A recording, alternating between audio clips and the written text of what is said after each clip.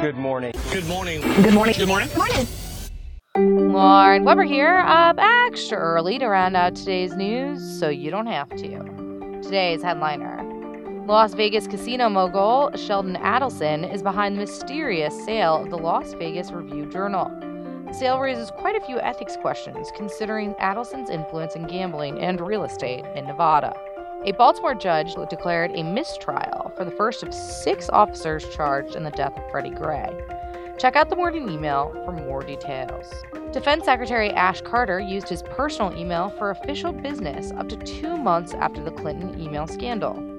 Up to 2 months! That's an eternity of making the improper choice after seeing this blow up in Clinton's face.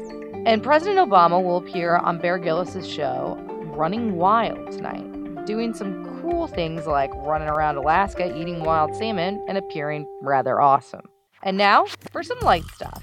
There's a whole BuzzFeed feature on how Carly Rae Jepsen is an underrated pop genius. We just can't get over the tidbit the Call Me Maybe star is 30. What? Young adults may be smoking less cigarettes, but they're using more tobacco products, according to a Gallup survey. How about we just don't, folks? And the reviews are in for the new Star Wars, and everyone cannot stop raving. See you all tonight at the theater.